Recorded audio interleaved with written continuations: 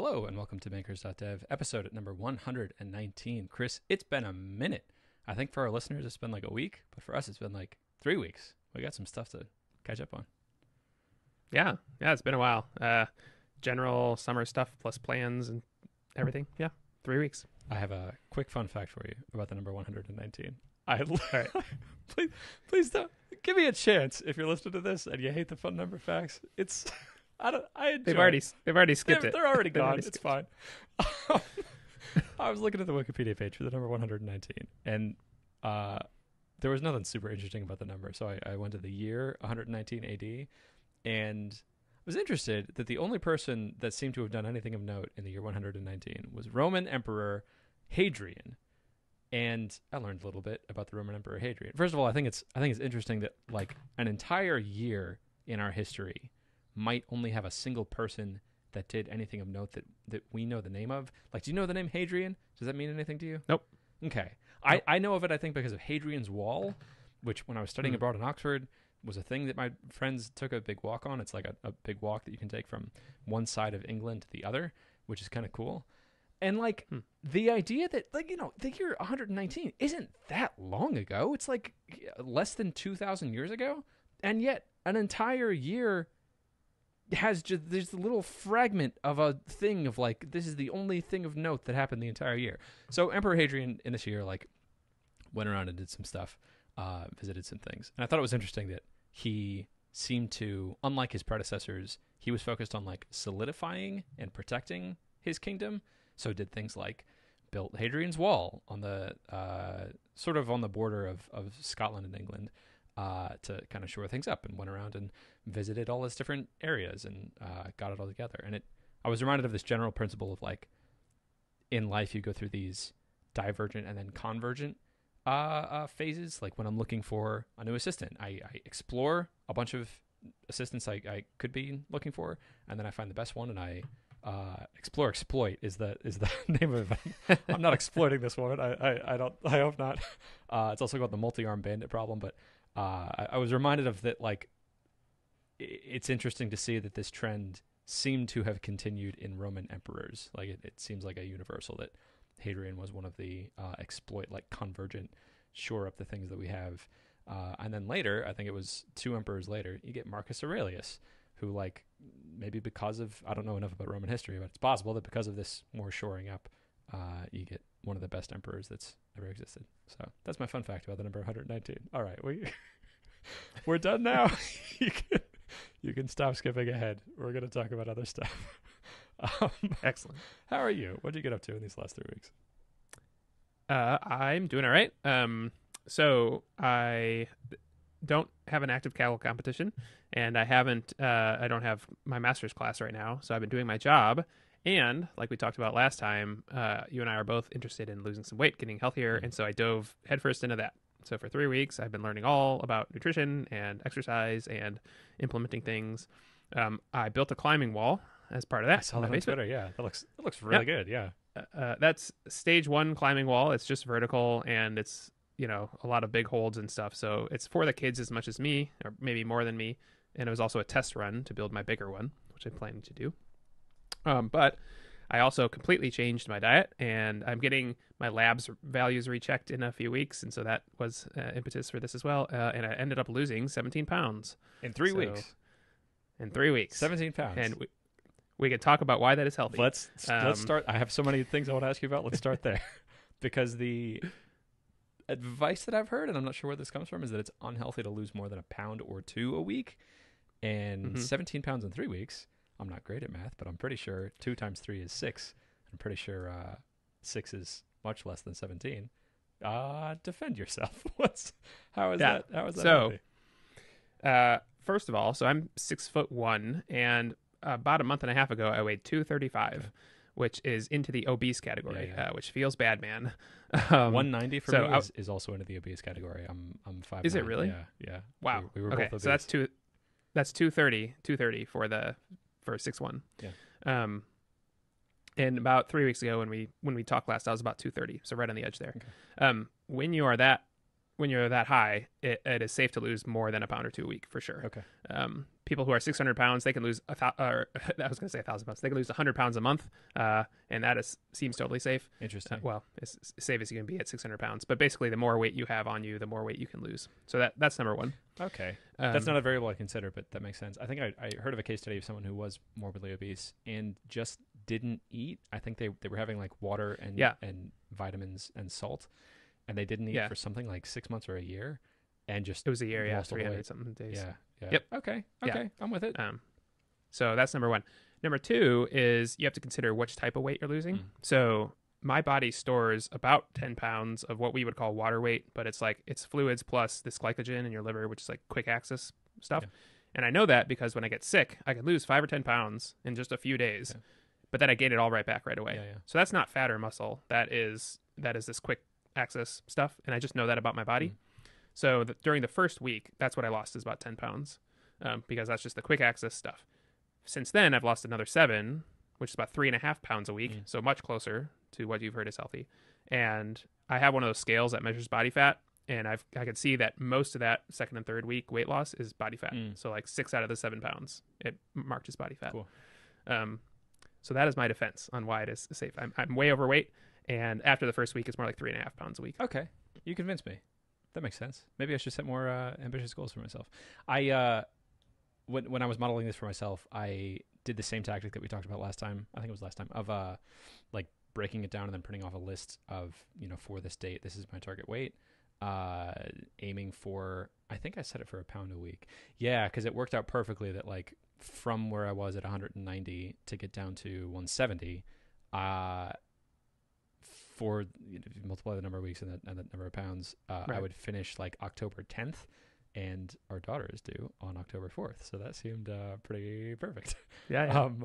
So I forgot where I was going with that. I mean, it's easier to lose pounds now, and then as you approach your ideal weight, it'll be harder and harder to lose those last pounds. Yeah, so maybe that's the general. I was talking about being more ambitious. That like, sure, maybe it might look very different than that if it's possible to lose 17 pounds in 2 weeks. So far, I'm like right on schedule, maybe a little bit ahead, but if it's possible to lose more, maybe I'm thinking too small. I'm curious how you're thinking about nutrition. What was your diet and what's it shifted to? Yeah, so it's completely changed. When you lose weight, you want to make sure you're getting adequate nutrition. You don't want to starve yourself, basically. So that's important. And so I'm thinking about this a few ways. The main thing is that I have lost weight before, but then I just gained it back. So the thing I started with is what can I do long term to maintain this once I'm done? And then how can I modify that to lose weight, but then also have it be my long term strategy. So this is what I came up with. First of all, I'm not a doctor, and your results may vary. My body is my body, etc. But there are a few general trends. So first, I knew that I eat 80 to 90% of my calories at home, and that's when I can completely control what I eat.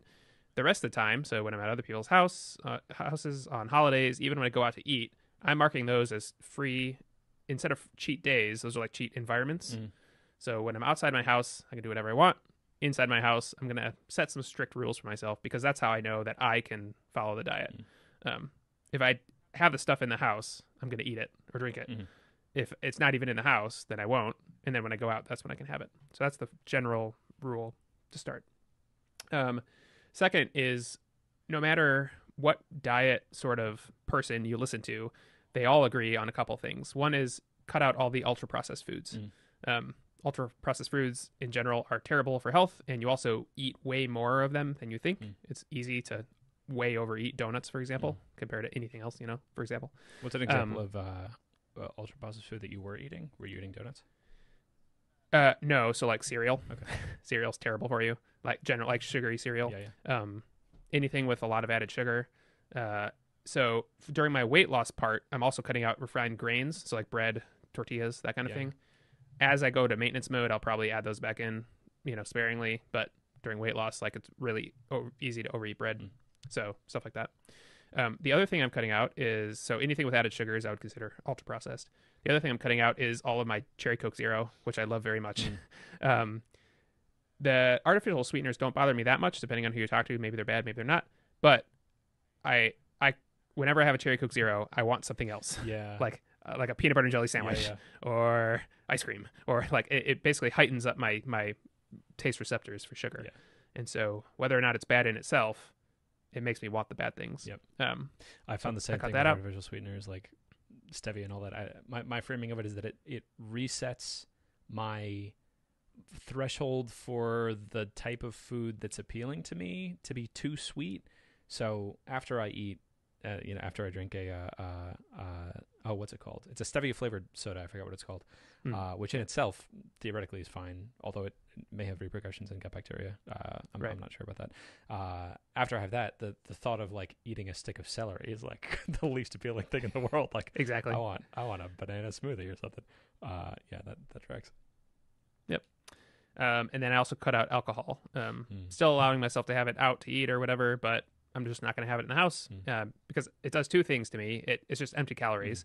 And also, when you're a little tipsy, I think you're way more likely to eat stuff that's bad for you. Yeah. Like, I want alcohol and chicken wings. Yeah. or pizza, both of which I would consider ultra processed, and so I cut out. Can I ask what your drinking habits were before the diet? I would have black coffee in the morning, which is fine. I still have that. Then I'd have 2 Cherry Coke Zeros at lunch, and then I would have 1 to 2 days of alcohol a week. Okay. So, Like wine with dinner, like a beer. like 3 beers a night on the weekends. Okay. So Makes sense. Yeah, as far as I can tell, in all the health research I've done, alcohol's probably just bad for you. I think there was one study that was talked about how red wine might be good for you because of polypropanols, polyphenols. Yeah, some sort of like antioxidant effect. But I think you can also just take a supplement for that, and also the like net effect of it is probably still bad. Yes. So they went back and looked at that study. Red wine may or may not have some effect, but for any good effect you show, non-alcoholic wine shows a better effect. Interesting. And so it's not the alcohol, it's the grapes. There's non-alcoholic wine's a thing? Isn't that just like Welch's grape Yep. juice? What's non-alcoholic wine? So you can do grape juice. There's also non-alcoholic wine, which is different. I don't know how, but like I've never heard of that. they use it for like certain Jewish traditions use it for something. Interesting. So you can buy non-alcoholic wine. I There's gotta also get like some these designer, just like non-alcoholic beer is sort of having its heyday right now. There's non-alcoholic mixing drinks and wine that's come out. Yeah. I'm fascinated by the concept of non-alcoholic wine. I'll check that out. Okay, cool. So that's one pillar of this. Sounds like the main tenets of it are you're only being restrictive for the 90% of food that you're eating at home. You can have cheat environments. That's like when you're going out or when you're at a friend's house, and that would you consider like if they had donuts at a friend's house, are you gonna and donuts and beer? Are you gonna have donuts and beer? Yeah, I mean, so I'm not going to go crazy, but I'm also not going to restrict myself. Yeah. So if that's what they have, then I'll eat that happily. Yeah. But so not during my weight loss part. During my weight loss portion, I want to try to restrict as much as possible just to get it done. But for 10% of my meals, even if I just had donuts and beer, well, maybe that would be bad. But like I'm not worried about the 10% of my meals. Yeah. It's the everyday stuff I'm worried about. I think that's reasonable, and I think it's any sort of behavior change like this requires a negotiation with yourself, and setting it too strict is as dangerous as not setting it strict enough, because setting it too strict means you're going to rebel against yourself. And that sounds reasonable. Like your environment is something you can control. Controlling the groceries that are going into your house is something that you have pretty tight conscious control of when you're doing it intentionally. So yeah, aiming for once you're in maintenance mode to give yourself the grace of like eat however you want when you're out. That makes a lot of sense to me. Tim Ferriss has a similar philosophy on food. I think in the 4-Hour Diet, he talks about the concept of fatter days, where it's a more traditional cheat day that like he doesn't do low carb, he does slow carb and all the same sort of thing you're saying of like no processed food, no sugar, but then one day a week on I think Saturday is his day, he can just eat whatever he wants, and then he might fast the next day to like counteract what he just did. So fasting is common. Go ahead. Same sort of concept of like give yourself it's a negotiation. Do what you need to do so that you don't rebel against the framework that you wanted to set up. The next thing I wanted to ask you is if you're thinking about caloric restriction? Are you doing any sort of calorie counting? Yeah, so I hate calorie counting. So I'm doing two things If so that only I there don't was have to an calorie app count. to make it easier. Yes, exactly. The first is you can be fancy and call it intermittent fasting or time restricted eating, but I'm just skipping breakfast. Yeah.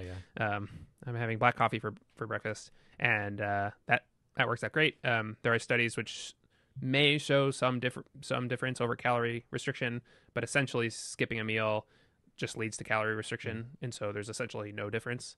Some of these longer fasts, they may have unique benefits, but time restricted eating generally is perfectly safe and is approximately equivalent to calorie restriction. So yeah, that's what I'm doing. That's good too, because then it's so much less work to be logging every single thing that you're eating. If you just build the habit of, for breakfast I just have black coffee and nothing else, that's easier than what you're doing before. You're not having to make sugary cereal or whatever. You don't have to take it out of the fridge, and on the back end you don't have to be buying the cereal and making sure that you have milk, and then there's always a different amount of cereal and milk, so you always have more of one than the other. Right. As a kid, sometimes when I run out of milk, I would make cereal with juice, and it was terrible. Oh, gross. It was so bad.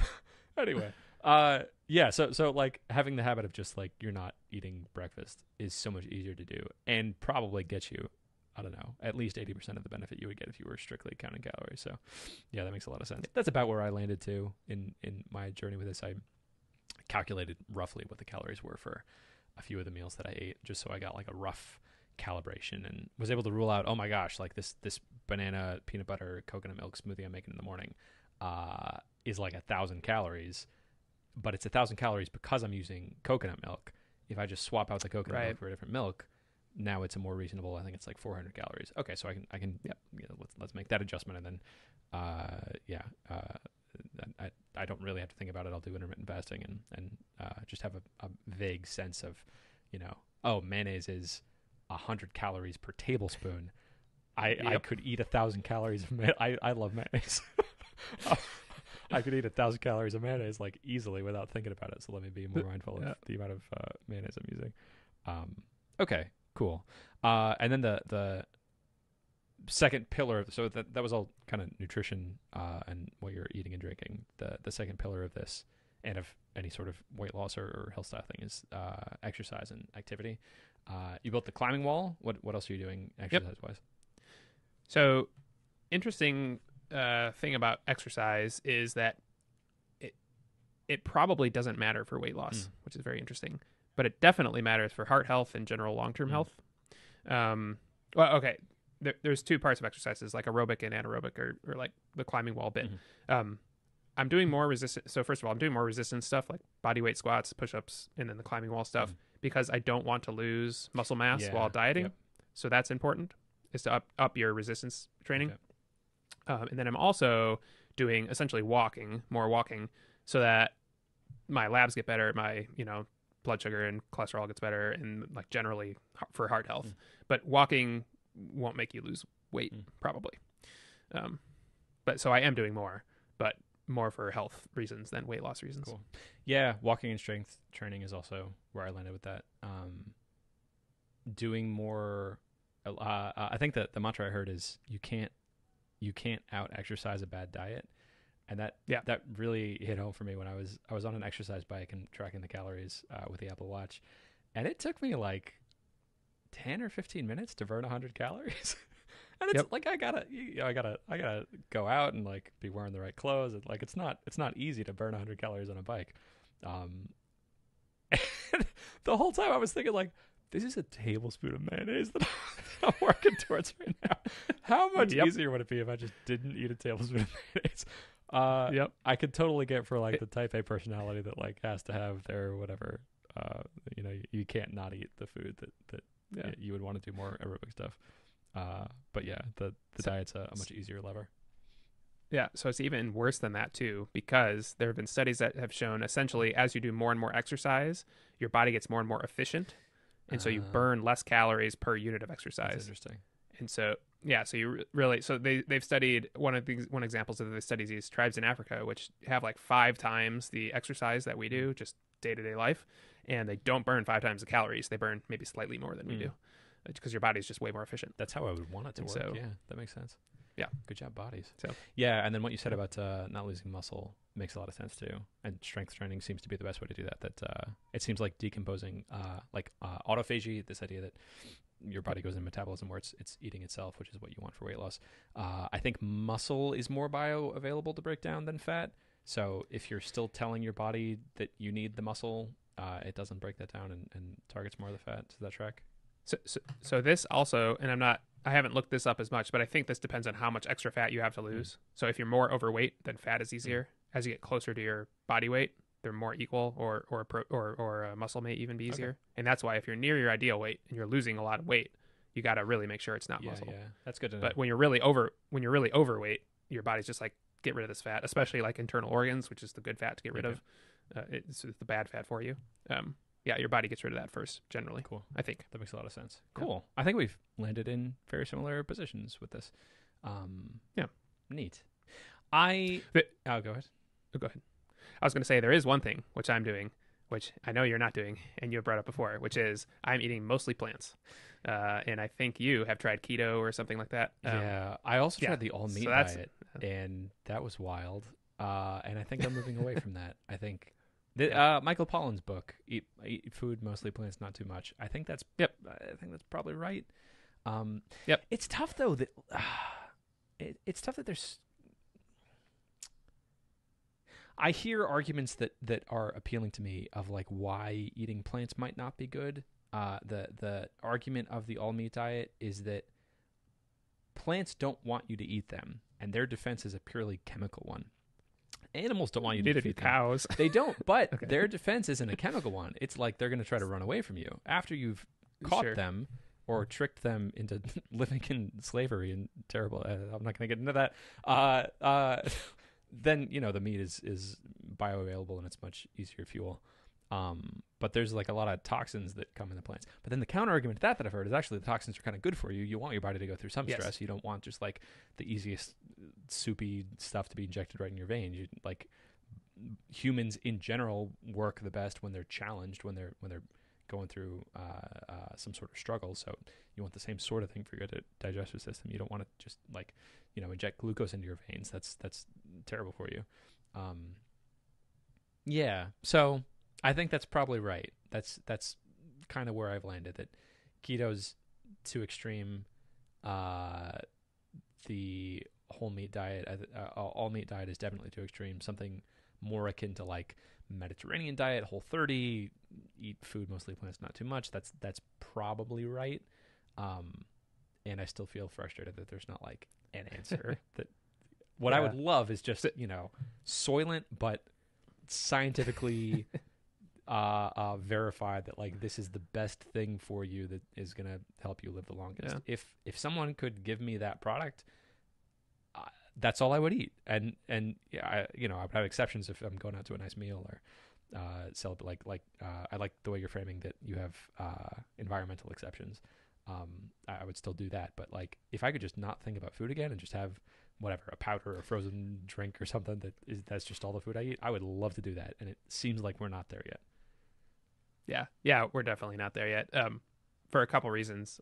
So that I'll say the reason I'm doing plants is two reasons. One is you can eat like as many plants as you want.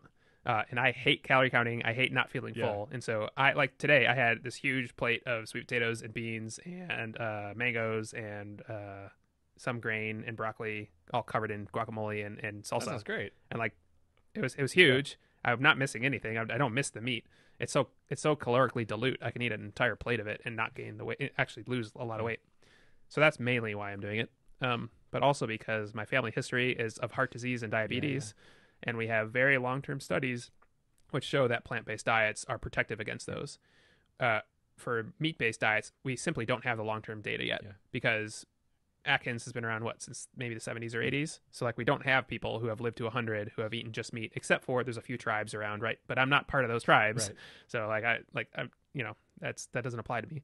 And so we have a lot of long-term studies of plant-based eating being protective against the things that I know have killed my relatives. And so that's why I'm doing that. The second thing I'll say is we only have population studies. So maybe a meat-based diet is okay for some people. It's certainly not okay for some other people, say people who, high saturated fat leads to more heart attacks. Like I know my family. So, but so basically I have to pull the population studies that are most applicable to me, even knowing there's variation in there, if that makes sense. So like, yeah, so it's hard to show things in population studies. And so you have to be careful because it's your body. So you got to do what you think is best for your body. I feel like the most rigorous approach to this is what the founder of Braintree is doing. Have you seen him on YouTube? His channel started growing. So he founded Braintree, sold it for in the hundreds of millions, and is working on some interesting stuff in brain neural interfaces. But it seems like the main thing he's focused on is trying to live as long as possible. And the way that he goes about it is like, so he's got hundreds of millions of dollars, right? So he spends something like $2 million a year on a team of medical advisors and coaches and lab tests and a bunch of medical gear to try to figure out for him and his body what is reversing or slowing aging the fastest. And they're doing it like based on his blood work and based on his body fat percentage and based on mitochondrial, measuring the length of telomeres and a bunch of other fancy stuff. And that seems like the best thing to do, like with infinite resources. You wouldn't be looking at population data. You'd be looking at, okay, for me in particular, how is eating entirely meat or eating entirely vegetables impacting the markers that are most likely going to lead to cardiovascular disease or diabetes or heart disease. But we can't do that. Right. So it seems like probably the best bet is go off of the markers that we have. It sounds like you got blood work done. I think that's a pretty good proxy. They get you a lot of information, and then go off of population data, see what's worked for people in the past. And seems like probably eating mostly plants is the way to go. Are you doing entirely vegetarian or a small amount of meat? So at home, I've been trying during weight loss mode. I'm trying to stick as close to vegan as possible, and vegan is a very overloaded word. Whole plant foods. So you could, like, Oreos are vegan. I'm not eating Oreos. I'm eating chickpeas and black beans and sweet potatoes and broccoli and that kind of stuff. When I was out, I was just camping this weekend. So I had, meat-based chili and a hot dog. And so I'm not being religious about it. I'm trying to eat mostly plant foods at home. Mostly, honestly, because I can eat as much as possible, as much as I want and still lose the weight. They're just so calorically dilute. That's why I'm doing it, because I don't want to count calories. Where I don't want to be I only ate a half an egg today. You know, that feels really bad. And so I'm just cutting them out entirely, and I actually don't miss them on my day to day yet. I probably will in a month or so, and that's when I will start introducing them back in. Sure. But so far, that sounds right. Anecdotally, a close friend of mine, the magician Drake, we've talked about him several times on this podcast. He's vegan, and he is one of the fittest people I know in our age range. Part of that, I think, is that he's just super active. He's hauling something like 400 pounds of props across the country and across the world, actually, just routinely. And he books it through the airport. I traveled with him once. He's going faster than me with just my backpack with 400 pounds of these huge gun cases is what he travels with, because that's the best protective thing for his props. Just booking it through airports. It's incredible. But then he also eats entirely plant-based, and I think he also eats fish, but he may have cut fish out recently. And that's the way that he's eaten, I think, his entire life, since he was a kid. And he looks great. So that's, it tracks for me that that's the right way to eat. And I feel frustrated that I can't say objectively, this is definitely the best thing for me.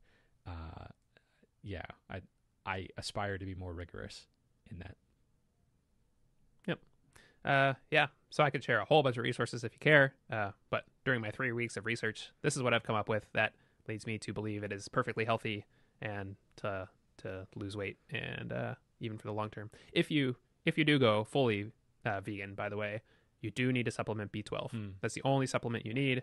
Make sure you get enough B12. Otherwise, you should be good to go. But cool. Noted.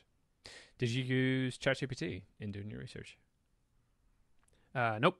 I used a lot of YouTube. I like watching YouTube. You have to be very careful on YouTube because people say whatever they want for the clicks.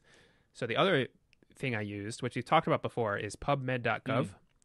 you can find almost any of these studies that the YouTubers talk about. You can find on PubMed.gov. And it's really helpful to actually read the paper and see what they say. Oftentimes they will wait, for the views, people will way overinflate the conclusions. It's like the conclusion might be this was statistically significant, but only by only change things a little bit, and they'll blow it way out of proportion, saying whatever. Here's the one secret that doctors don't want you to know about. Yeah, exactly. And it's like this changed it by 3%. Right. Well, great. Yeah. So yeah, always go back to that. It's also really helpful for stuff like, so my wife has been having knee pain recently, and she heard on some random website that maybe walking backwards for 10 minutes a day might help. And I'm like, that sounds weird. But I looked at PubMed.gov and I said walking backwards knee pain, and there was several different papers that basically showed for osteoarthritis, which we're not sure if she has or not, but that walking backwards 10 minutes a day did help. And so why not? So try that. And it's not like it's going to hurt you probably. But there is some scientific, actual things. So, yeah, it's very interesting what you can find on PubMed. That's a very good method, and I would strongly recommend the next time you do this sort of research project to try out ChatGPT, because ChatGPT knows about everything on PubMed. Sarah was using this for a graduate research paper that she did, and she would ask it questions, and it was a very collaborative process. But like, it's able to something you might have put into ChatGPT is like just asking it. My wife heard that walking backwards for 10 minutes can reduce knee pain. Is this true? And if so, can you cite any scientific literature? And it'll give you an answer in plain English and cite scientific literature. And sometimes it makes up the references. I was going to say, is this like the lawyer who, you just see that? No. This lawyer used ChatGPT to file a motion or something in federal court, and it completely made up sources. And the court was like, we can't find these case studies. There are these case source numbers. And so he had ChatGPT generate the cases and return it. Okay. That's fraud? But yes. Yes, it is. His defense was that he thought ChatGPT was a research tool. He didn't know it would make stuff up. And I'm like, yeah. He's dumb. But he's a lawyer. Yeah. He should know this. Yeah, don't do that. Yeah. Anyway, AI is not so be careful. AI right now is an Iron Man suit. So yeah, you gotta bounce on. Yeah. But if you have that in mind and you know that it is prone to making stuff up, so like double check the key sources that actually exist. But then you can ask it like, can you summarize this paper for me? And you can ask it specific questions about like, whatever the question your wife has of, should I be barefoot? Is it better to do this inside or outside? It's able to summarize the data and come up with plausible sounding answers. And sometimes it makes them up.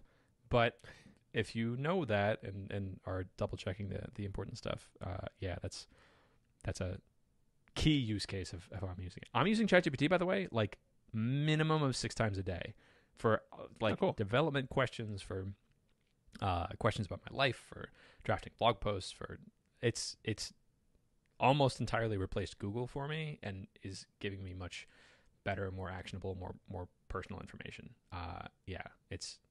It's amazing. It's been life-changing. Very strong evangelist of this tool. Like, if you're not using it, that's bad. this is a life-changing upgrade to your potential as a person. Cool. Yeah, I'm not using it that much, so I should probably try more. But yeah. I have one more question on this thread, and then we're running out of time, and I have so much stuff to talk about. Sorry. Yes, nutrition is a big. It's big good. topic. Yeah. I'm curious about what the moment was that inspired you to make this huge life change. Was it getting blood work done? What? A few things. So I've done this before. I was at 230 before, and I went back down to 200. But I regained it all back in a few years. That's like that's why I'm focused on more long-term changes now. Like, I really like this environment-focused approach where I don't even have it in the house, but I can eat it outside. That right now, to me, feels really good. So that was part of it. Blood work was a big part of it. So my triglycerides last time were sky high, and we can talk I have a whole other talk about LDL cholesterol and triglycerides and all this stuff I could tell you all about if you want. But generally, having those high is a bad idea, especially if your family has a history of heart disease and diabetes. So they were sky high, and my doctor was going to recheck. I'm actually being rechecked in 3 weeks, so it's been a few months. And so that was a big driver, too. I want to drive those down. I don't want to go on crazy medications, although I'm on a statin now because of cholesterol. But anyway, so that was another one. And then it was actually the climbing wall, which got me more interested. So I was like, I think I can build a climbing wall. And I'm like, oh, I'm terribly out of shape. And so I actually used the climbing wall as motivation to jumpstart this thing. I think it's really important to have a motivation. And mine was, I actually want to be able to climb better. And so that's what I pictured, not my blood work, not other things, when I got this started. So yeah, I think finding a motivation like that was super important. That's good. To get started. That's funny. That was also part of my motivation to do this. I realized in the Sarah and I and some of her friends went to a climbing gym recently, and I have in my head the sort of climber I am and the sort of moves I'm able to do, and I just wasn't able to hit that. Yeah. Like it was just gravity was just pulling me down a little more than it should have. And the best body type to have as a climber is like you want a really high strength to body weight ratio. So it's like the best climbers in the world, Adam Ondra, Alex Honnold, are all these very lean, relatively short men who just have all of the weight on their body is muscle. And that's a desirable body type for me. I would like to have that kind of body. So yeah, and then climbing in itself is super fun. It's like exciting and lots of metaphors in there for just life of climbing higher and doing things that you didn't think were possible and like taking things one step at a time. Yeah, it's a fun sport. I was going to ask you also if you've ever been outdoor climbing. So in Boy Scouts, I did that a couple of times, but no, I'm just interested in gym climbing. Although if I do it long enough, I know I'll be interested in outdoor climbing. I have a quick sales pitch for you. Outdoor climbing. All right. Outdoor climbing is incredible. It's the difference between running in a gym on a treadmill and hiking outside. It's like they're related in that you're doing the same sort of physical things, but it's a different experience. And you do the running inside on a treadmill to enable you to hike outside. It's like I see the world differently now, having done outdoor climbing. Like you look up at a mountain when you're driving on the highway, and you're finding routes of like, oh, I could climb that, and I think you would like it so much because there's also this technical aspect to it. Oh, the gear, and you would get so into the gear, and all the gear has numbers on it of like the ratings and how many kilonewtons it can hold, and there's very complicated techniques and like the type of rope you need, and you gotta practice the knots of the right way to tie the knots, and there's all these safety checks and procedures, and it's a blast. And then it's like there are legitimately terrifying moments where rationally, you just clipped in and you know that if you fall, it's going to make roughly this many kilonewtons and all the gear is rated for like 50 times more than that. But like you're looking down and it's like thousands of feet down. Thousands? Yeah. Thousand? I think thousands. If you're doing Yosemite, yeah, it's like 3,000 feet. Yeah. I've never climbed anything but that high. I would never do anything like that. Yeah. You say that, but like I didn't think I could either. And a buddy of mine from college, his name's Luke, got me into this, and like it's incredible. It's amazing. Like, and then to look back down after you've climbed it and look at this, like it looks impossible, but you did it. Like the sense of accomplishment I feel, and the pushing myself mentally and physically, and it's like a full body puzzle. And you're connected with nature, like you're up on a rock wall, like on the side of a mountain, and you get to see little microcultures of life and little plants that have found little areas in the rock wall. And you're thinking like, how many people are able to see this, able to do this incredibly impressive physical feat of climbing up to this place, and also having all the gear and experience they need to be able to get up here. Like, it's incredible. Have you seen Free Solo? Yeah. Okay. Free Solo is terrifying. Don't do that. But did you feel anything watching Free Solo of like it'd be really cool to do this sort of thing? Yeah, I mean, and like I said, like in high school, I did get a taste of it, although it wasn't anything like that. I think it was maybe 70 feet up it was top rope, so it was like all the gear was done for you. But it was real rock, and it was fairly easy climbing, but yeah, it felt really good. I just want to plant that seed. It sounds like what you're doing is working, right, and you're on the right track. But like, I love climbing. I do need to get much better because I was way better in high school when I weighed, or at the end of college, I weighed, I think 175. That's basically where I'm trying to get to. That's the middle of healthy range for me. And we'll see. I need to get down there and gain more muscle before I would feel confident. Okay. Sounds good. That's interesting that 175 is the healthy range for you. I think when I looked at it, I thought 170 was a healthy range for me, but you're several inches taller than me, so that doesn't make sense. Yeah, I think it's like 150 to 180 or something like Okay. that for me. Okay. Yeah, is that right? I thought so. I'll look that up again. I think I maybe. I think what I've taken away from this conversation is I could be losing weight faster, and I could probably be setting more ambitious goals for myself of like how much I would weigh. Cool. Yeah, at 6'1", a 140 to 180 is solidly healthy range. 40? That's what it says. 140 That would be a pounds stick. 6'1"? That seems That seems too small. That's what it says. Can you look up what it says for 5'9"? Yeah, sure. Hold on. I just said that. 140 pounds if you're 6'1". 5'9", 130 to 160. 130 to 160. Okay. Interesting. I mean, so the other thing about these charts is they are population charts. Yeah. And so your ratio of fat to muscle makes a huge difference. Your like lots of things make a huge difference. So that also may have been for women. It didn't say men or women on there, but Okay. that's different too. So I'm not a doctor. Okay. Don't come after me. I think I want to weigh like a muscular 170. I think that's my goal. I know I feel pretty good at 175, so that was my goal. Yeah. Okay. 175 to 180. Cool. I look forward to meeting you in the 170 range.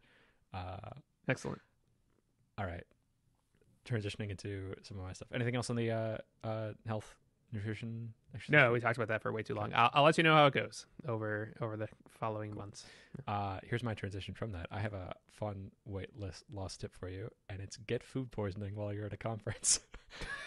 Oh no! So I was at Craft and Commerce. Had some really good insights. I'll talk about that next. And the first full day of the conference, we went out to eat, and I think I had a I forgot the name of it. Raw seafood bowl, poke bowl. Poke. Yeah, I had a poke bowl, yeah. and it was delicious. And the next morning, I felt like a little queasy, so I skipped breakfast.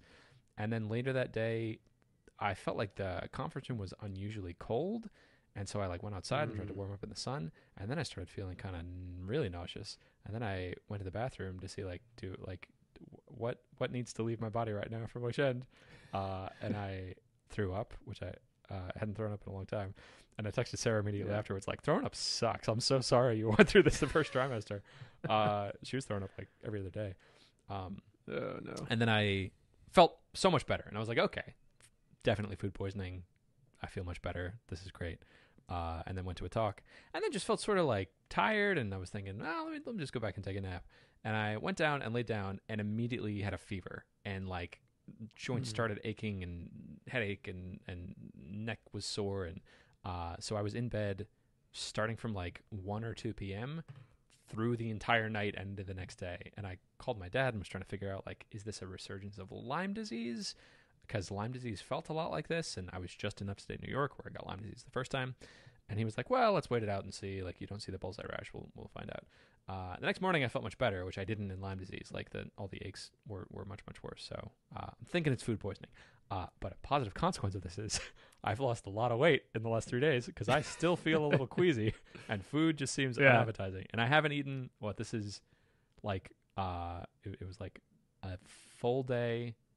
It was the night before, and then a full day, and then another full day, and now I'm into the next day. So like over a 48-hour fast. I'm having trouble doing the math of hours. But yeah, weighed myself, and I'm ahead of schedule and losing a pound a week. And I feel really good, which is strange, having not eaten for so long. Yeah. Like maybe I just fast and immediately plummet down to the weight I want to get to. And as long as I'm working out and having water and salt, I'll get there the fastest. I'll pause there before I get into the Craft and Commerce stuff. Yeah, I'll just say that's awful. Sorry. From a weight loss perspective, I do not recommend this strategy. But also, if you do want to keep the weight off, if you go straight back to your old eating habits, since it is almost all water and glycogen, you'll just gain that straight back. So maintaining a caloric deficit right now is a way to keep that weight off. So if you want to use this as a jump start, then I would say eat some high quality nutrition dense foods, but eat fewer calories. This would be a really good time, I think, to change my diet into more of a plant-based diet. Yeah. my body's like it's going to be a restart anyway, no matter what I do. So yeah, this will be a good time to be much more conscious about like what are the foods that I want to be eating. At Craft and Commerce, I had some really good insights. First of all, I think this is a really targeted, directed audience for the sort of person who I want to be building repurpose engine for. The two key insights that I've had so far from thinking about the conversations I had are first that another type of repurposing that I can be making from long form content are newsletters and blog posts. That's not something I thought about before, but it's a Craft and Commerce by ConvertKit conference, so everybody there is thinking about newsletters and blog posts. So yeah, it makes perfect sense that, and with LLMs, that's another 2 prompts that I can add to this engine, and I can be doing that for you. That was the first insight. The second insight was, as a source of content, I could also be ingesting courses, because a lot of people there have these longer form courses, want to be doing some sort of marketing off of those. So I can be taking people's courses and feeding those through exactly the same engine and making TikToks and other short form videos from it, and also tweets and blog posts and newsletters. So I feel like I've found a perspective on this problem that I don't think anyone else is taking, that I feel excited about, that I feel excited about the person who I want to help with it. It's creators, it's people who have courses. I loved everyone I was interacting with at the conference. It was fun and exciting, and like, if I could go to that every weekend, I would. I really enjoyed hanging out with those people. So that felt good. Like that core insight felt worth the whole conference. I have 3 other points on that, but I'll pause there. What are your thoughts on those 2 new sources of output and the new source of input? Yeah, that's great. I think this is a great way to repurpose what you've already done for Repurpose Engine. Yeah, so creators don't just have YouTube videos. They'll have YouTube videos plus a blog plus a newsletter plus a course plus so the more of that you can ingest and work with, the better, I think.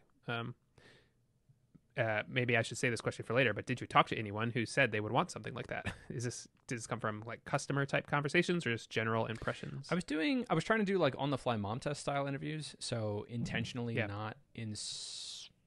intentionally not talking about the product and like intentionally not trying to have a conversation that would feel really good for me, but wouldn't be very useful of like getting them to say that they like my idea and they would buy it. I don't believe you.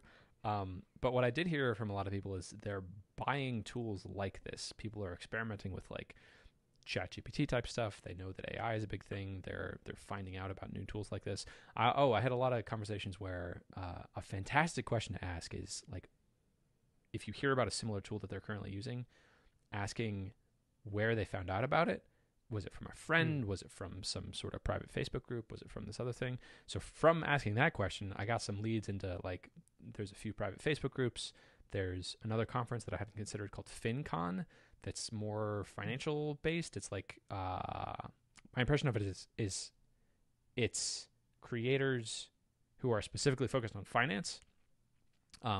Seems to have a pretty good overlap. I hadn't thought about this before with what I was doing. Also got recommended some Facebook groups to join, and there was one other one. So to answer your question, I didn't push anyone to like, will you buy this? But I feel like from the conversations I was having, I got good feelings and strong signals asking in very indirect ways of like, what are the sort of products that you've bought before? Where are the sort of places where you look for new products? It feels like a tractable market. And I think it feels like I have about as much confidence as I could have without actually doing it and trying to sell a thing. That's how I feel about that. Cool. Yeah, that's good. It also intuitively makes sense. So I think that's both good signals. My second main takeaway. So it was interesting because that was sort of focused on me talking with attendees at the level of like, I'm at this conference to talk to other people as potential customers.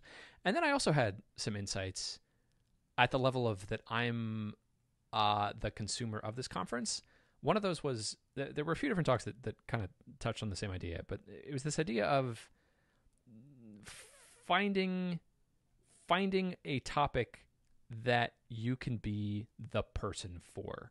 That like when a topic comes up on the internet, there are people who will immediately think, "Oh, you're talking about personal finance. The guy for personal finance is Ramit Sethi. So let me recommend Ramit Sethi to you."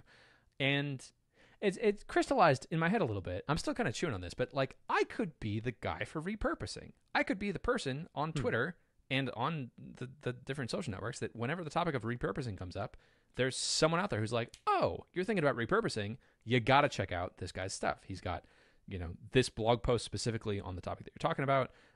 He has this product for you. He's got a course on how to do repurposing. Like this is the guy for this topic." And I contain multitudes. There's a lot of stuff I'm interested in. And the idea of narrowing my identity to a single way that I can help people, I think feels a little scary. I don't like that, but I also think that's just part of growing up. Like a child has infinite potential. This is like the classic story of Peter Pan. But potential, if it's not realized and directed in a direction and a purpose, is it's unrealized potential, right? Like, if I'm 40 and I'm still kind of, or I don't know, 50 and still dabbling in like, I do a lot of different things. I have the opportunity to hone myself into like, I am the best person in the world to help this particular type of creator repurpose their content. That might just be that I'm afraid of maturing. What are your thoughts on that? I have near identical feelings. There's two sides. There's personal, and then there's the corporate side of this. The corporate side or the business side is exactly the same as in freelancing. People, when I used to do more freelancing, they would ask me, should I be a generalist or a specialist? And it feels scary to specialize. So like, it feels good to say like, I am a full stack web developer. I can do whatever you want. Even that's more general or more specific than just developer, but full stack web developer, I can do whatever you want, back and front end, whatever. That's one pitch. The other pitch is, I am a React developer who specializes in making, map pages really fast when you have 1,000 things loaded on it. That's extremely specialized, but the people who need that really need it, and they will pay a lot of money for it. And while it feels like you will have fewer clients, you're only one person. And so you actually end up getting more clients and more quality clients the more you specialize generally in freelance. I think there's a similar corollary here, which is you can do anything, but if you're the anything guy, then people don't come to you for whatever, and you have to fight to get, people. The more you are the whatever guy, the more people will come to your service or your whatever. So from a business side, I see super value in specializing, like very high returns in specializing. But from a personal side, it scares me very much, because what if I get bored of this thing in 2 years? I don't want to be the whatever guy. So I totally get that. Yeah, I don't know the right balance to strike. One is to do more stuff under your brand instead of under your name. That way, if you get bored of it, you can sell it, and whoever buys it can, be the whatever company instead of the whatever guy.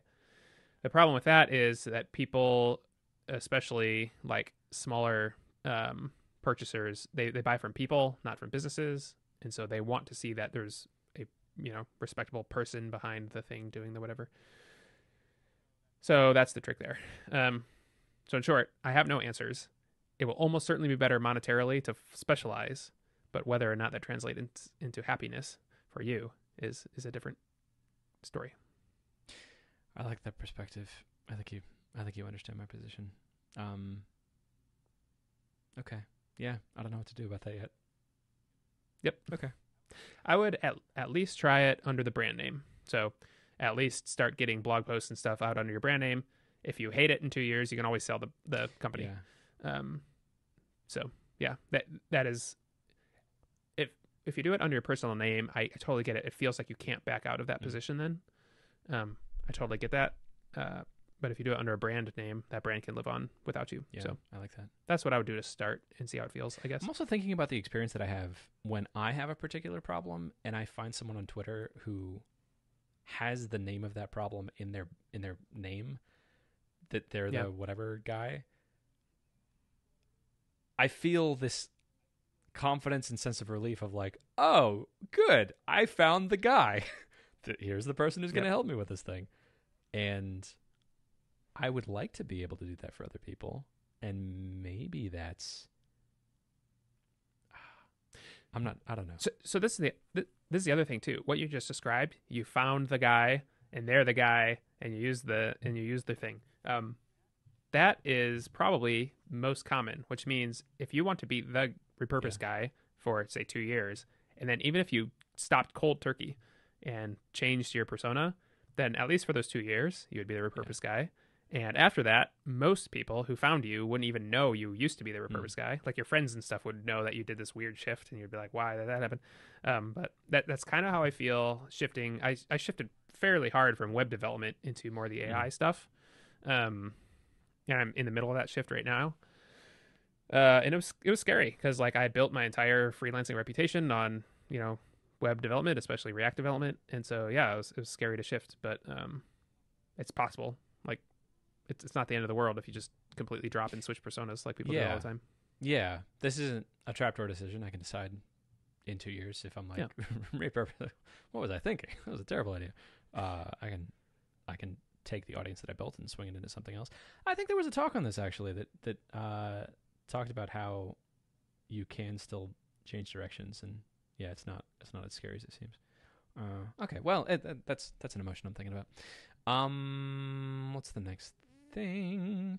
Oh, I was struck by the positioning of ConvertKit, the way that Nathan Barry's positioned the company in a very crowded marketplace, right? This is MailChimp. This is GoDaddy, I think, has their own email service. It's a bunch of like big corporate companies.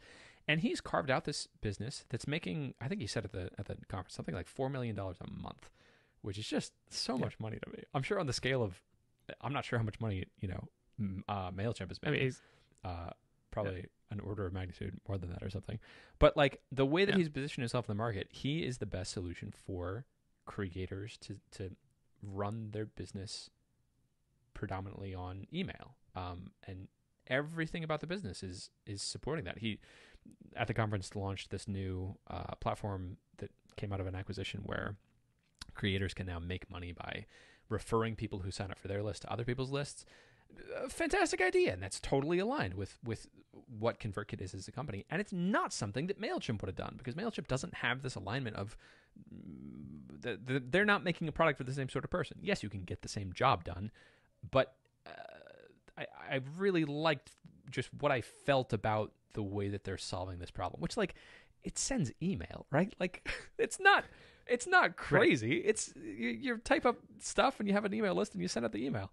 But it makes $4 million a month. And it makes $4 million a month, I think, because it has a tight alignment with knowing who the person is and helping them with the problems that they have. And you can feel that when you go there. Like they had swag that said, I'm a creator or something. They know what these people are calling themselves, and they know what they want and need and the pains that they feel, and they're able to address that. So I think it hammered home for me this idea that even in a marketplace where there's a lot of people approaching this problem of how to repurpose long-form video in different ways, I can be the ConvertKit of the repurposing space.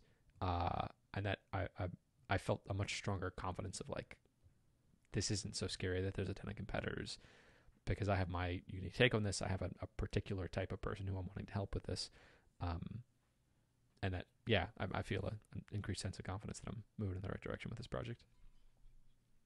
Yep.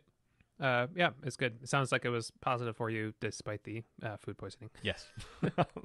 I feel a little sad that I missed a day of it, but it couldn't have happened any other way. That's how it happened. So it's okay. We are at an hour. Are you okay going longer? I have a lot more to talk about. All right, sure. All right, is there anything you can cut for next time, or? I mean, I can, but it's stuff that happened. I don't know. I'd like to talk about it now. Okay, listeners, are you okay? Keep going. Are you okay going a little longer? Can't hear them. I heard a lot of yeses. Cool. So the last time we talked, I had devised this scheme for myself of backwards planning FileInbox, and fantastic exercise. Went through like, okay, from launching the new serverless thing that I've been stuck on for years. We've talked about it I think we talked about it in like the first or second episode of this podcast. I'm still doing it. And it was very clarifying seeing all that. And then I took that plan, estimated how much time it would take, multiplied those time estimates by 2, and then put that on a calendar in reverse order. And that gave me a nice little to-do list with a nice little schedule, which I printed out. And for anyone watching this on video, you can see right here. Look at that. There's the whole list. There's a Nice. table on top because it was hanging on my wall. And a couple days after starting this, the very first thing to do was finish the Google Drive integration. So all the same stuff you can do for Dropbox, but on Google Drive. 2 days into that, I estimated it would take a day to finish that. 2 days into it, I was still working on it. And the next thing to do was finish theming.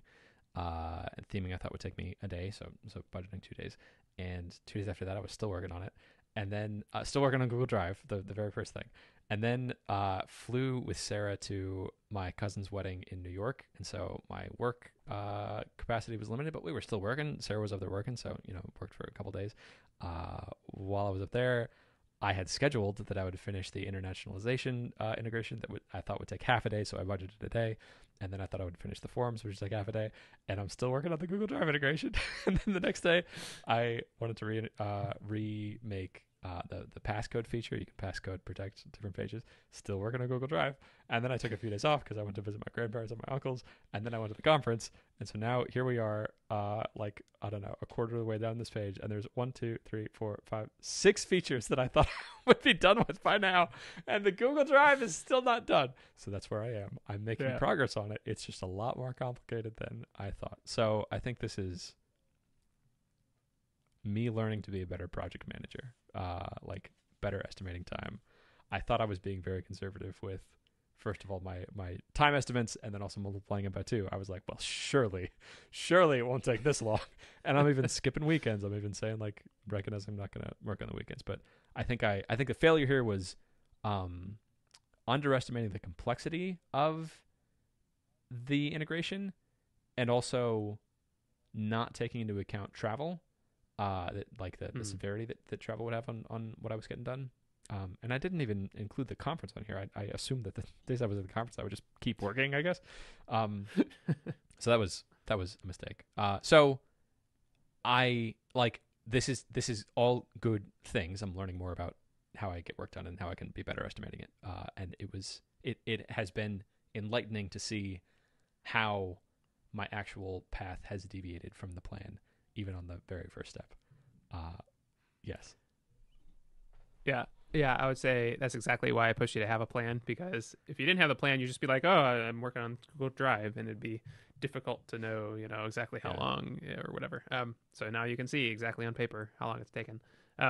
The second thing I'd say, though, is that of features, integrations are, historically for me at least, are notoriously extremely difficult and take way more time than you think. Integrations are probably the number one thing that I'm underestimated as well, because you don't know until you get into it what you don't even know, right?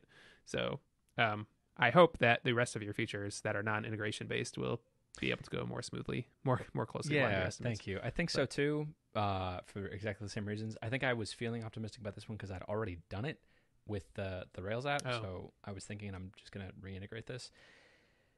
And I've fallen into a few pits of wanting to do it the right way so that future integrations are going to go much easier. So I have this beautiful system set up now where to make my third integration after Dropbox and Google Drive, I basically just need to write a single file that has this interface of, here's the name of the method that you authenticate with, and here's the name of the method that you fetch account data with, and here's the method that you transfer files with. And it all has standard input and output. Beautiful system. So I feel very proud of myself for putting this together. And this was a big source of stress for me with the Rails code base. So I feel confident that this is work that needs to be done. I just underestimated the complexity of it. So yeah, okay. I think other things are going to go much faster. Okay. I would say then, whenever you finish this, just take all your dates and move it forward. Yeah. If you find the next feature also takes a long time, then maybe you have to expand your calendar a bit. Yeah. But I would try to see this pattern in at least 2 or 3 features before you despair. Okay. That sounds right. Yeah. Thank you. What's a good next thing to talk about? Okay, we're going to go on a little journey here, but it's going to swing back. The executive assistant that I was talking about hiring, Jasmine, fantastic hire. One of the best decisions I've made. She's great. A night and day difference between working with Rachel, who was working with the through the agency. And I talked about this before, but I think just because of how the incentives were aligned, because it was a flat rate contract that she works up to 20 hours a week, I felt much more of the responsibility of like pushing tasks to her instead of her pulling tasks off of my plate. Jasmine, the situation we have is I pay her hourly. If she's not able to find 20 hours of work, she doesn't get paid for 20 hours of work. She's much more proactive about it. She's taken a lot of stuff off. She's very ambitiously like I was talking with her about mom test style interviews, and she's digging for like what can I be doing more of in that process, and what's the book, the mom test, can I order that book, is that a business expense? So she has the book now, she's reading it, and I feel confident that like I think she could get to a point where she could be conducting these interviews with me or like in replacing me. So like that, I'm starting to feel these little tastes of this is like the engine's moving, that the business could be growing just because of the systems that I've set in place of like I've hired this person to be able to conduct the interviews, to be able to get the insights, to be able to choose the direction of what the product is.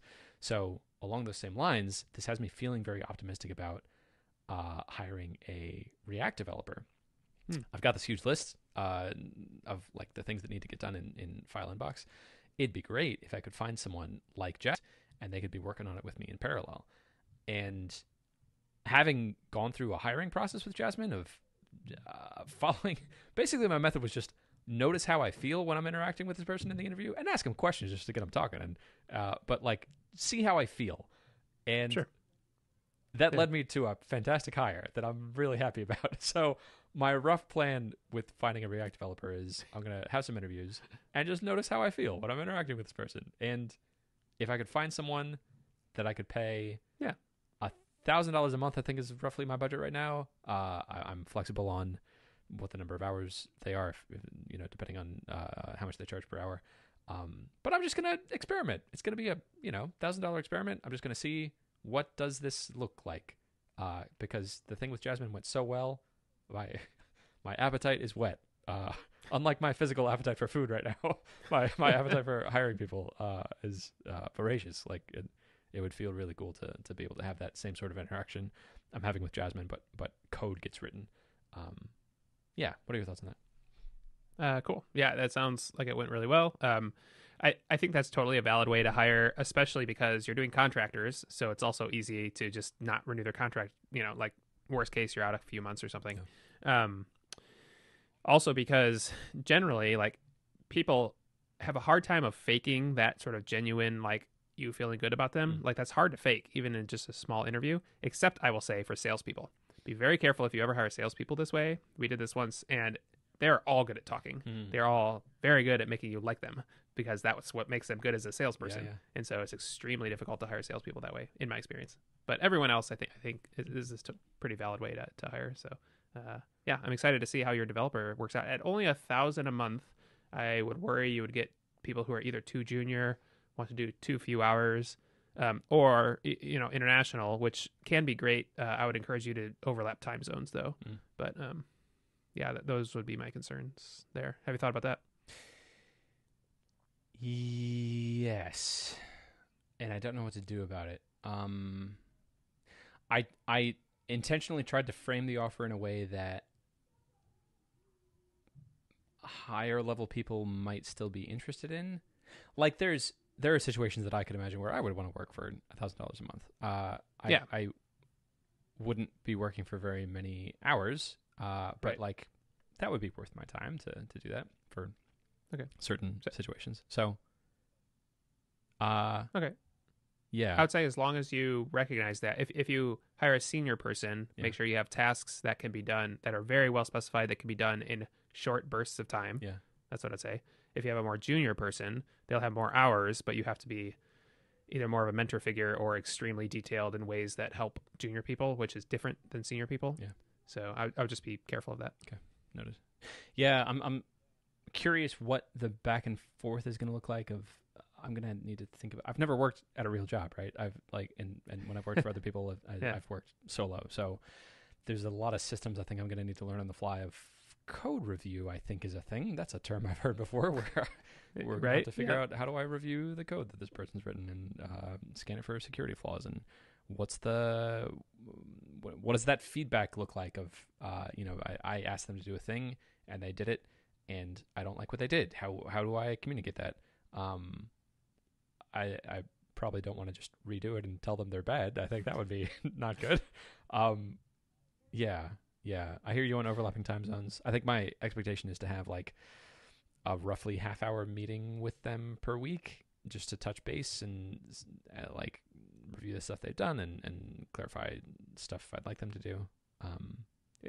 If they're more senior, I think that's fine. If they're a little more junior, one thing that I've seen work really well, if you have the time for it, is start by like the first month is pair programming where they watch you essentially. The second month is pair programming where you watch them basically. And then from there you can, after you get a feel for each other, very high bandwidth communication where you're like on for, the whole time, then you can start shifting to more asynchronous communication or like a checkup meeting. Okay. I've seen that work really well, but it takes more time up front. Okay. Yeah, that's a higher investment than I was framing, but I could see that working out really well for the right sort of person. My dream is to be able to have this set up in a way where code is getting productively written just by me sending a message to a person, because mentally framing myself with a newborn, I probably won't have the time to do like the deep work and the deep focus that I love doing, but that would need to be done to be able to code. So if stuff can still be pushed forward on the code front, depending on the time zone, like while I'm sleeping, that'd be really cool. Yeah, I think the two ways are hire someone senior right out the gate, or invest in a more junior person now, so that when you do have a baby, you can do that. Like they know your code base very well and stuff like that. Yeah.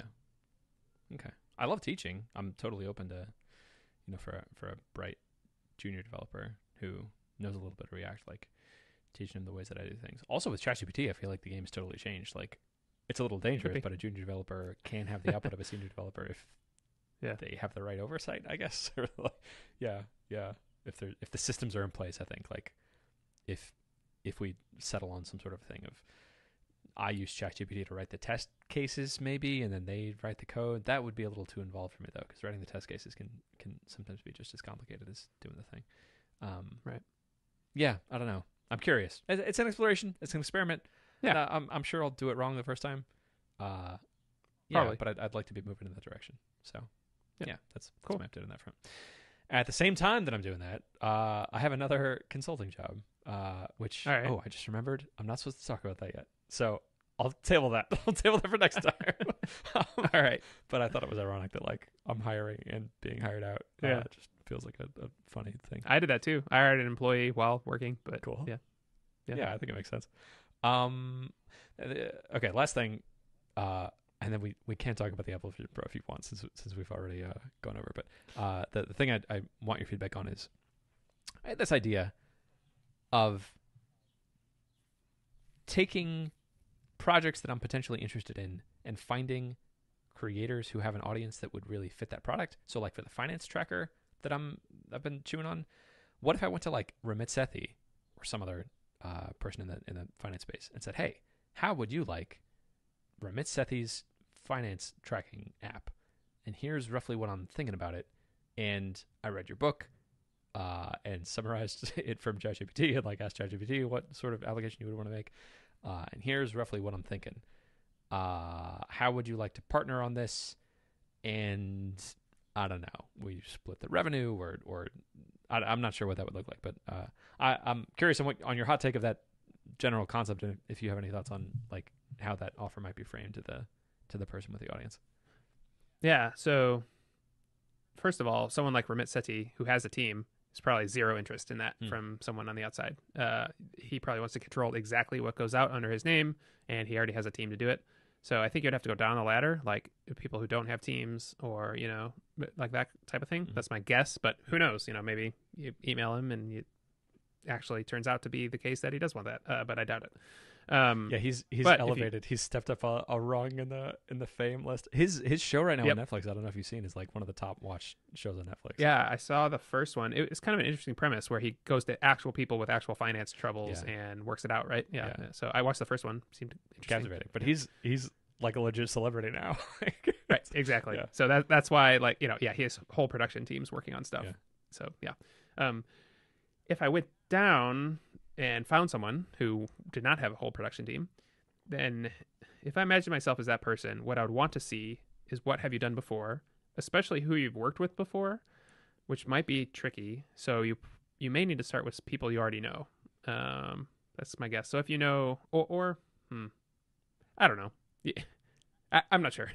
That was my initial. I have yeah. directly Go ahead. emailed Ruben Sethi in the past. We were talking about repurposing stuff. He didn't use my thing. Oh, really? Yeah. You could try again then. I know Sure, people, why not? I know people that don't. Okay. The other thing is, if you are working on a repurpose engine and you're trying to upgrade FileInbox to serverless and have taken many days, Total on distraction. feature, Yeah. is Absolutely. it a distraction? No question. Yeah. Yes. So I would be careful what you wish for with emailing people. Yeah. Yes. We're in fantasy land right now. Okay. Yeah. Here's an idea out there for anyone. Yeah. Take Christian's idea. Please. Email people and be like, "Do you want a thing?" What's the sort of offer that you think would be attractive to someone that has an existing audience? And I recognize the way to like actually get this information, I think, would be to do mom test style interviews on. I mean, people who actually probably. have audiences. I would not email them and just be like, "Do you want a thing?" Because that means nothing to people. Like people email people like that all the time. If you made a demo or you made mock-ups or something like that and said, "This is what I envision it could look like," are you interested in talking about how we might partner with this? That's probably what I would lead with. Make sure you have something to show them, not just, "I want to make you an app," because that means nothing. What would you expect financially as someone with an audience? Would you expect like splitting like revenue 50? Yeah, if it has their name on if it has their name on it, splitting at least profits, maybe revenue. Okay. Yeah, 50-50 probably. Yeah. Okay. I mean, people like that are used to getting 80%, or no split at all. Like they're used to paying developers some amount and then getting 100%. So yeah, you got to be better than that somehow. Yeah. Okay.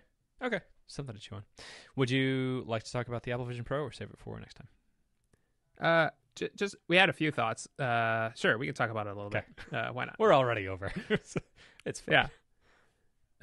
Yeah. My initial thoughts was it looks very interesting, but since no one has long-term use of it yet, and we don't even have like videos of people using it yet, I don't know how it's better long-term than like an Oculus. Like, yes, the specs are better. Yes, you can read text, which is very interesting, but I just don't know what I think about it until people get more experience with it. So that was my take. That's fair. I think that the killer technical feature of it for me is the crazy resolution. My understanding is it's the highest resolution of any VR or AR headset that's ever been made. Interesting though, in hearing about people who have tried it, which I think right now the only people from the public that have tried it at Apple's event for only half an hour or something. They're not saying it's the same or better resolution of looking at a TV. They're just saying they're impressed by it and the text is readable. I would love to try this in person. There is a device that looks like this that would become a device that I would just use every day. That would be part of my general workflow. If I could take my laptop, although this thing has an M2 chip in it, so if it could just be functioning like my laptop, if I can get a decent text editor in there and get a terminal, although that's extremely hard to do with iPad-like devices, which it looks like this is going to be. But if I could do that, like, okay, amazing. I can take this thing, throw it in my backpack, and now I'm not just taking my workstation with me. I'm taking my office with me. If I could take this and I was thinking at first it would be great to have virtual monitors, but I don't really want virtual monitors. I want to be able to just take application windows and put those anywhere in 3D space. So if I could do that and the text is as readable as it is on my Retina display, great. This is what I use now instead of a laptop. I'm extremely excited for it. I would really like to try it, and in this moment I really want one, but I think I'm curious to see what the actual hardware feels like. I would really want to try it too, especially for $3,500, Yeah. which is cheap. It's cheap when you consider high end monitor setups, but extremely expensive when you consider the Oculus, which is like $400. Yeah. And then the other thing that I talked to earlier was like my eyes get tired after a while in VR, so this is not. I don't think I would want to like work 8 hours a day with the screens an inch from my face. So I'd be very interested to see how eye strain, how people use it, and how eye strain is with this compared to other devices. Putting a strong emphasis on having corrective prescription lenses in it. I think they partnered with Zeiss or someone else. I think that's going to make it easier. And that could, for sure. Also, anecdotally, I have had gaming sessions in the Oculus that have lasted like 5 hours. And that's really low resolution. That's I'm not using my glasses in it, so it's a little blurry. But I have a comfortable head strap, and I found an insert in the front that's pretty comfortable. And when I take it off, I've got like this ring around my face, which isn't great. But as a proof of concept of like, can I spend the amount of hours necessary for long stretches of time in VR? For me, the answer is yeah, I definitely can. Cool. Yeah, it is cool. The future's here. And oh man, the shot they had in the demo of being on a plane and having the headset on, and then it's like the virtual TV screen. I did that with an Oculus, and it was terrible because it like isn't correcting for the up and down. But in brief moments where the plane was flying steadily and the Oculus wasn't thinking that I was like jumping up in the air 30 feet and just like catapulting myself out of this virtual movie theater, it was great. It was like I went from being in this cramped economy seat where I'm just feeling the psychic pressure of everyone around me to feeling this like spacious.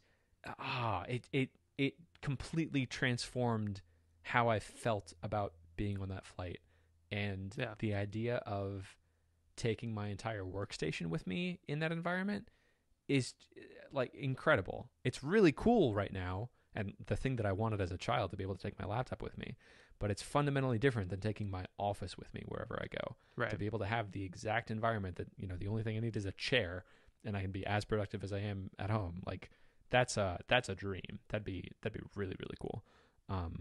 Yeah, I'm excited for the future. I could see that on planes for sure. Yeah, I was about to say I could see that like on subways and stuff too, but that seems like a terrible idea because you're gonna get that yanked off your head. And, exactly, so fast. Yeah. If someone tries to drive you on a plane, they can't like run away. They can't go anywhere. Yeah, exactly. That's funny. Yeah. I wonder if you could make trains safer by just locking people in there longer. I'm not sure how that would work. Like long distance, like a plane, trains, I guess, are safer. Interesting. Probably like an Amtrak or something. Yeah. You can't just escape. Cool. Chris, that is all I got. That's all I got too. Then I'll see you next week. Goodbye.